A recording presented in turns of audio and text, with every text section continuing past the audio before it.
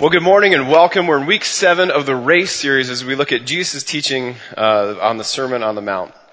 And we're looking at what is it that sustains us and what is it that drains us? What is it that fuels us in the race of life? And when I think about what sustains us and what drains us, I think about a story my friend told me a few weeks ago. He was a college athlete, and in the summertime, he was training in the morning, and this one summer he happened to be working for a painting and drywalling company. And he was trying to save as much money away during the summer so that he would have, money during the school year. And he realized that zebra cakes were pretty calorie-dense food, and they were only 99 cents a box. So he started doing the math and thinking, man, I could really put away a lot of money if I could survive off of 99 cents a day for food. And so he put his plan into action, only eating zebra cakes, disciplined, I might say. And after 2 days, surprisingly, he found himself feeling like complete garbage and never wanting a zebra cake for a very long time. And I feel like this is a perfect analogy of what it means of what things that sustain us and things that drain us. And this is why we're going through the Sermon on the Mount this summer, so that we can feast on what is good for us and consume what fuels us and sustains us, and not zebra cakes and the things that drain us. This morning I'll be looking at what it means to be salt of the earth and light of the world. But before I do that, I want to jump in and look at what precedes that so we can kind of understand how to approach this passage of Scripture. So when you're following along in your Bible, Matthew 5, we're going to be starting at verse 3 here, just briefly looking at what precedes this. So Jesus starts out his Sermon on the Mount by saying, "Blessed are the poor in spirit, for theirs is the kingdom of heaven. Blessed are those who mourn, for they will be comforted. Blessed are the meek, for they will inherit the earth. Blessed are those who hunger and thirst for righteousness. Blessed are those, blessed are you, blessed are you, blessed are you." So this is the inaugural address of the blessings of grace. Jesus is saying, when you are empty, blessings on you. When you are filled up and pouring out to others, blessings on you. He's going to be saying here in a soon, I want to use you to bring hope and restoration, true and abundant life to the people around you, to bless a broken world. And regardless of the state that you are in, when you are a follower of Jesus Christ, what he's saying here is blessings on you. So you begin to see that it has nothing to do with what we bring to the table, with our prerequisites, with our qualifications, and it has everything to do with the grace of Jesus Christ. So he starts out, first and foremost, his address to his people on the Sermon on the Mount by saying, "Blessings on you for following me."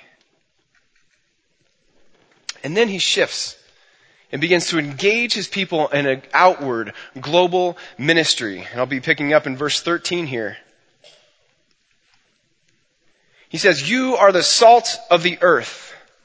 But if the salt loses its saltiness, how can it be made salty again? It is no longer good for anything except to be thrown out and trampled by men.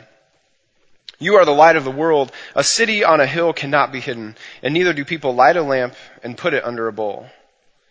Instead, they put it on its stand, and it gives light to everyone in the house. In the same way, let your light shine before men, that they may see your good deeds and praise your Father in heaven." So he starts out by saying, you are the salt of the earth. And I feel like we can get a really good idea of what our purpose is as Christians when we understand what the functions of salt are, because he's making an analogy here. And I think we can boil it down to 3 things here. The functions of salt are to purify, sustain, and enhance. So first of all, to purify. In that time, salt was used actually to purify, to clean wounds. That's where the saying, rubbing salt in the wound comes from. It didn't feel very good, obviously. But it was useful, in cleaning out the infection in wounds. And today it's used, you can, flush out your sinuses and remove, like sinus infection crud, with, that saline solution, salt solution there. So to purify. Well, for Christians, it is our duty to show grace where it is unwarranted and truth where lies are destroying life, to purify. Second, sustain. The function of salt is to sustain, right? There was a time, believe it or not, when there weren't refrigerators and freezers. It's hard to imagine. But they used salt to preserve foods. We all know this, to sustain the shelf life of meats and fish and everything like that. So they had food in all seasons. Well, in the same way, it is the function of believers in Jesus Christ to sustain what is good, what is true and noble and right and pure and lovely. If anything is praiseworthy or admirable, it is our duty as believers in Jesus Christ to sustain those things in our world. And I think Edmund Burke put it perfectly when he said, the only thing necessary for evil to triumph is for good people to do nothing. And third, the function of salt, to enhance. We all know how salt enhances our life, right? When you put a little bit of salt on your steak, and it just brings that thing to life, or you in baking or cooking, and it just adds a totally different dimension to the food. Or in my eyes, the contrast between salty and sweet is a beautiful thing, especially like M&Ms and popcorn. Can I get an amen for that one, right? So a pretty good thing, right? Well, the functions of Christian to enhance the lives of people around us, to encourage, to empower, to build relationships, and to bless a broken world. So all of this could be overwhelming. If you're sitting there and your mind works like mine does, some of you might be thinking this way, you're going to be thinking, okay, well, I need to purify, sustain, enhance. Purify and sustain, enhance. And this is what I'm going to remember to do. And I probably put it on my mirror in the morning so I can remember to do all of these things. And so when I wake up in the morning, I'm going to be thinking about purify, sustain, and enhance. And then, and then I need to remember, try and be a good father and, a good husband and be a good band director, and then all these other things, and then it's just like it immediately becomes overwhelming, and then we get burnout, right? Zebra cakes. So this is like Jesus is like saying this is not what it's about. He's saying you are salt of the earth. He's making a declaration here. He's not saying, hey, try and be saltier. He's saying you are the salt of the earth. And you see, being salt of the earth is a gift of Jesus' presence. It starts first and foremost with a connection to Him, the source of life. Because in Christ you have been brought to fullness. And when we believe in Him, we are filled with the power of the Holy Spirit. Colossians 2:9 through 10 says, for in Christ all the fullness of the deity lives in bodily form. And in Christ you have been brought to fullness, who is head over every power and authority. In Christ, you have been brought to fullness.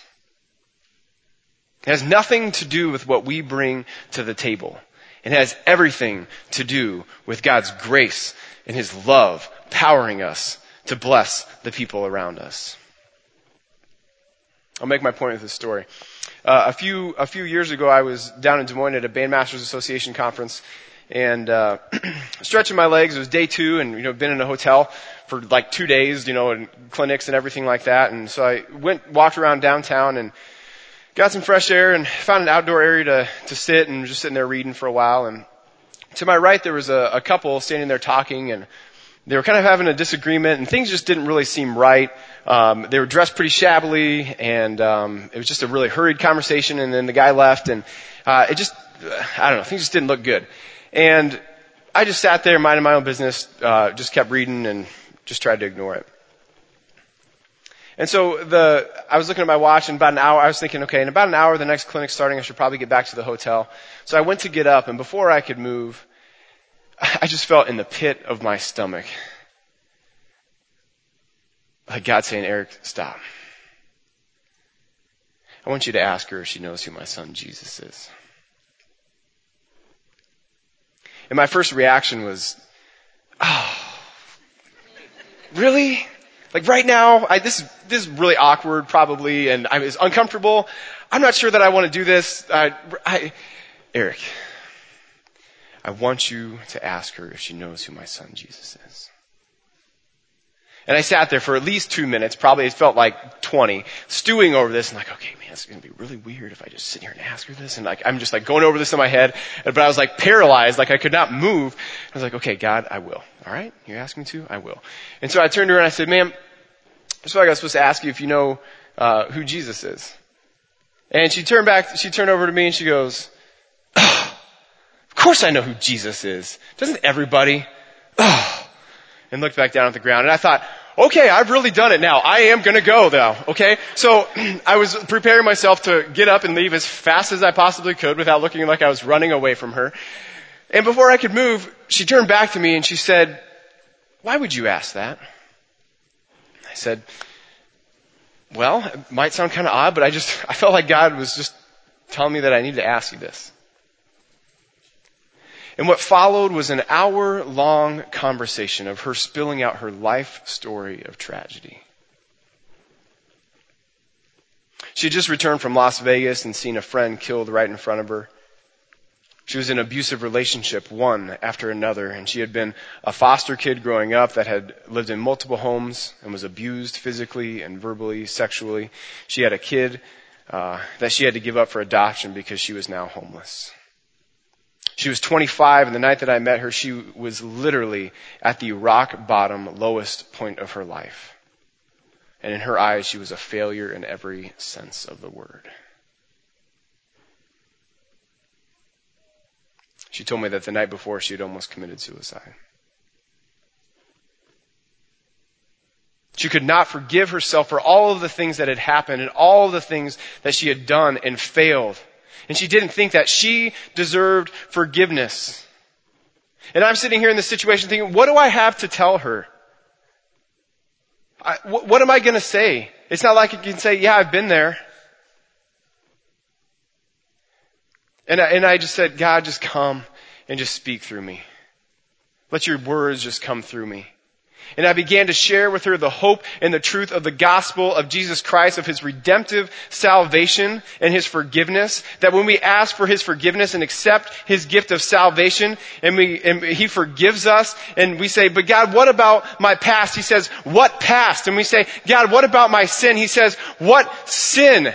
Because he doesn't see us in that any longer, but he sees us in the likeness of Christ because he has made us new in him because we are a new creation in him. And I was able to share the gospel of Jesus Christ with her.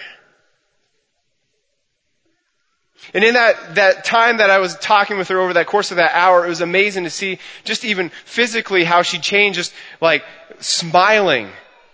And you could see almost the burden coming off. While nothing externally had changed, everything internally was being turned upside down. And at one point in the conversation, she asked what I did for a living. And I told her I was a band director. And she laughed. I don't know why that was funny. She's like, well, I expect you to be like a youth pastor or something. I was like, oh, I'm a band director, I guess. And then throughout the conversation, then she kept, like, it was just funny because she kept going back. She's like, I just can't believe God would use a band director from not even this town to come sit next to me in the lowest point of my life and ask me if I knew who Jesus was. And I said, it's because you are worth it, and he will do whatever it takes to get you back. Where once she was unsure if God had existed anymore, she had encountered the one true God, orchestrating these events to encounter her, to win her back. And hear the hope and the truth of the gospel in her life. Now, I don't tell you this story so you'll think, wow, Eric did something great. Now, I tell you this story because in spite of me and my selfishness and my lack of ability to formulate sentences sometimes, or my desire to run away from awkward situations, or whatever it is, in spite of all of those things, God was able to do something great. Just because I was able to say, yes, God, I will. Because of the relationship I have with him and knowing him and his love and his grace. And that is what propelled me outward in that moment, knowing that if that is God saying that, he has something very specific that he wants to say to her and bless her life. So yes, God, I will. And that is the source of love and grace that propels us to be what he calls us, which is salt of the earth. In Christ, we have been brought to fullness, where our weaknesses are made into strengths. We operate in his fullness, allowing us to be the salt of the earth, to do what might seem impossible, things beyond ourselves. And regardless of our weaknesses or what we think our inabilities are, we are propelled by his love and his grace to do what he calls us to bless a broken world. This is our calling, our identity, and our purpose. And then he gives us a warning. In verse 13, but if a salt loses its saltiness, how can it be made salty again? It is no longer good for anything except to be thrown out and trampled by men. Well, I stayed awake long enough in chemistry class to know that salt is a pretty stable compound. And so this seemed kind of odd to me at first. Well, how can salt lose its saltiness? Sodium chloride is a stable compound. But people would have understood this well because at that time salt was harvested from the Dead Sea and there were a lot of impurities in the water, boron, bromides, and magnesium. And what would happen is the salt would dilute in the water and then recrystallize with the impurities. And it would actually render the salt useless in its function. And not only useless, but really detrimental in its function. And so when they would use it to preserve food, it would leave this rancid taste in the food. And it would spoil the food they would have to throw it out. It would not be edible. It would be ineffective for cleaning and purifying wounds, that sort of thing. And it definitely would not enhance your food. It would do the exact opposite. It would ruin your food. And so what Jesus is saying here is that just like the salt that would be rendered useless to be thrown out and good for nothing other than to be trampled in the streets by men, that's what happens when we separate ourselves from Him. So Jesus is engaging us in outreach in His ministry and in our purpose, but saying, warning, don't lose your compositional structure here, your connection to me. So you see, we have sodium chloride when bonded together is a stable compound, and we have us and we have Jesus Christ, and when we're bonded with Him, we are one of the most stable things in all of creation. But when we separate ourselves from Him, then what happens is we begin to bond with the impurities in this world. And not only do we become useless in our functions that He intended for us, but even detrimental in what He has intended for us. And completely missing out on the blessings of grace. Now, this can be a sneaky thing or a direct thing. In our arrogance, we can deny Him. In our apathy, we can squander what has been invested to us.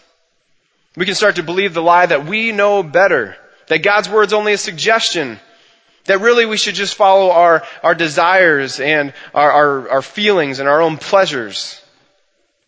That He's not our priority, but this self-centeredness causes us to miss out on the blessings that were truly intended for us. And we're no longer focused outward, but inward. Not propelled by the grace of Christ, but only self-service. And another way this can happen is disconnecting from the source. Is when we begin to think that, well, love is all we need. Love is really all we need to change the world. But the only reason that there is power in love is because God is at the source of love. Love is not all you need. And without this connection to the source, love will be diluted in its power. And it will never be enough.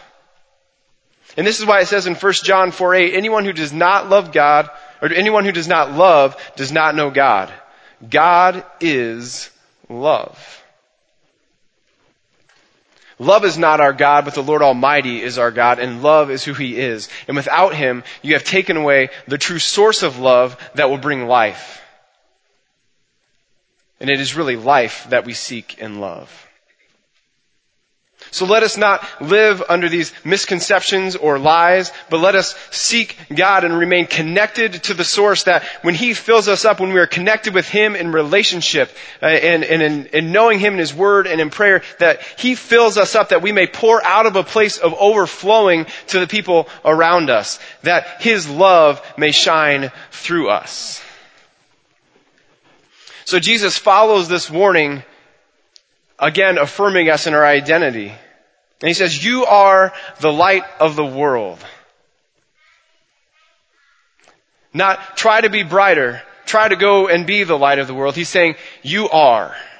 He is declaring, when you are a follower of Jesus, you are the light of the world. And then He gives us a little encouragement, a little bit of a giddy up in verse 15. And He says, neither do people light a lamp and put it under a bucket. Instead, they put it on its stand, and it gives light to everyone in the house. So He's saying, people don't put lamps under buckets, and neither will the Lord light us, saying, follow me, and beautify us 9 times, saying, blessed are you, blessed are you, blessed are you, blessed are you, and tell us twice that we are among the most important people on the face of the earth to bring hope and life and restoration and abundance of life to those around us, to bless people in their darkness and their hurt and their pain, to empower us, and then light us up and put us under a bucket. Our missional success is not up to us, because the one who lights us will put us on the table for all to see, that they may praise our Father in heaven.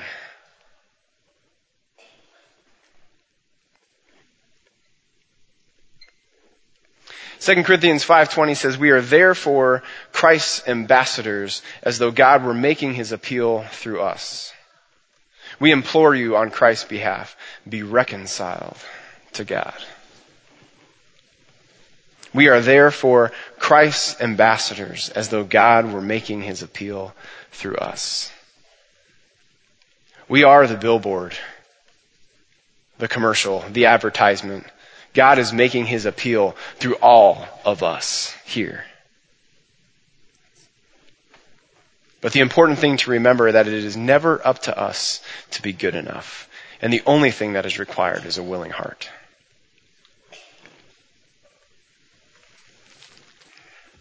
I'll make my point with this story. The darkest time in my wife and I's life. 5 years ago, we found out that Becky was pregnant, and we were so overjoyed with the thought of having a child and the blessing of that. And as we went into the 20-week ultrasound, we went in with anticipation. And the nurse said that there were some things that didn't look right. There's some abnormalities, and that our daughter wasn't going to make it. It was crushing.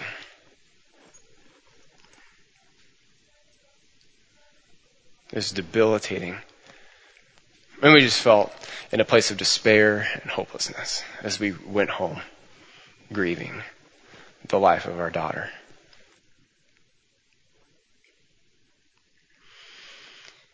And shortly thereafter, almost 20 of our friends came over and gathered in the upstairs loft of our house, shining the light of Jesus Christ as they prayed over us and ministered to us. And in our time of darkness, where our lights felt dim and faintly there, we were surrounded by the compounding effect of light after light after light surrounding us, that from the heavens, it must have looked like a wildfire at night.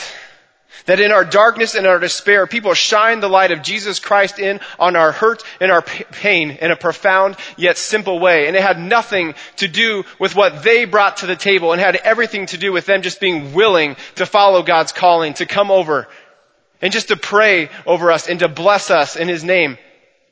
It had nothing to do with what they brought to the table, but the grace and the love of God that was propelling them forward and blessing us in that time of darkness. And when we had a funeral for her, they were there beside us. And while the hurt and the pain was still there and raw and real in every way, God used them to usher in his hope and his comfort.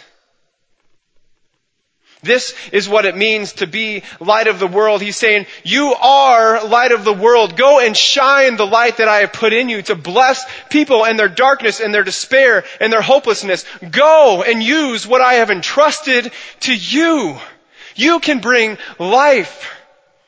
And all it requires is for you to say, yes, God, I will.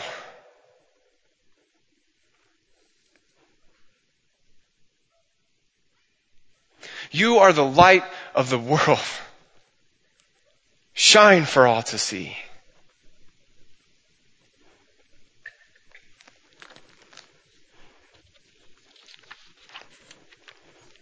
We are Christ's ambassadors, as though God were making his appeal through us.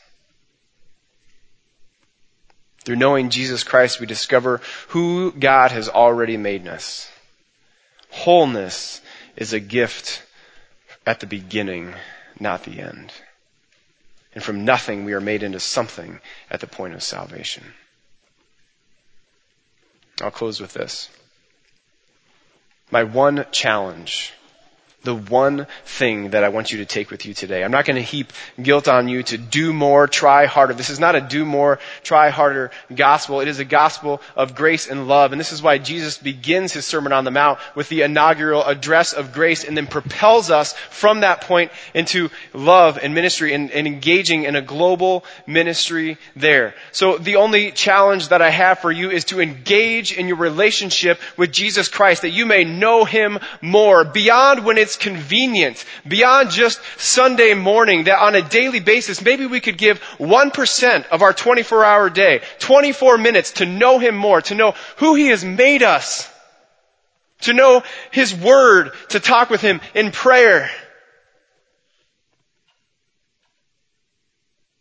So that He can fill us up and so that we can pour out into the lives of the people around us from an infinite place of overflow. That we don't try and be good enough and do more on our own, but that from our relationship with the Lord, that is what then propels us outward. And first and foremost, that is our priority. And when His love and His grace fills you up and consumes you, you can do nothing but say, yes, Lord, when He calls you.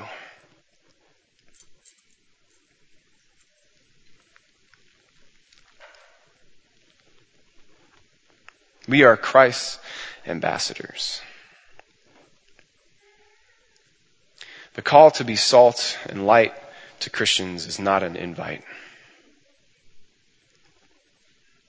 It is a declaration of the truth of our existence.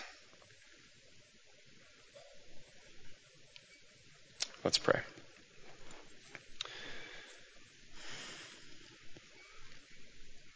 Father, thank you for your love and your grace.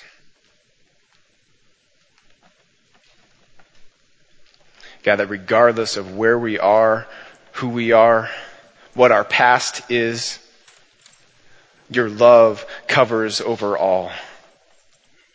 And God, not only that we are free to be reconciled with you, but God, that we get to know you personally and have a relationship with you.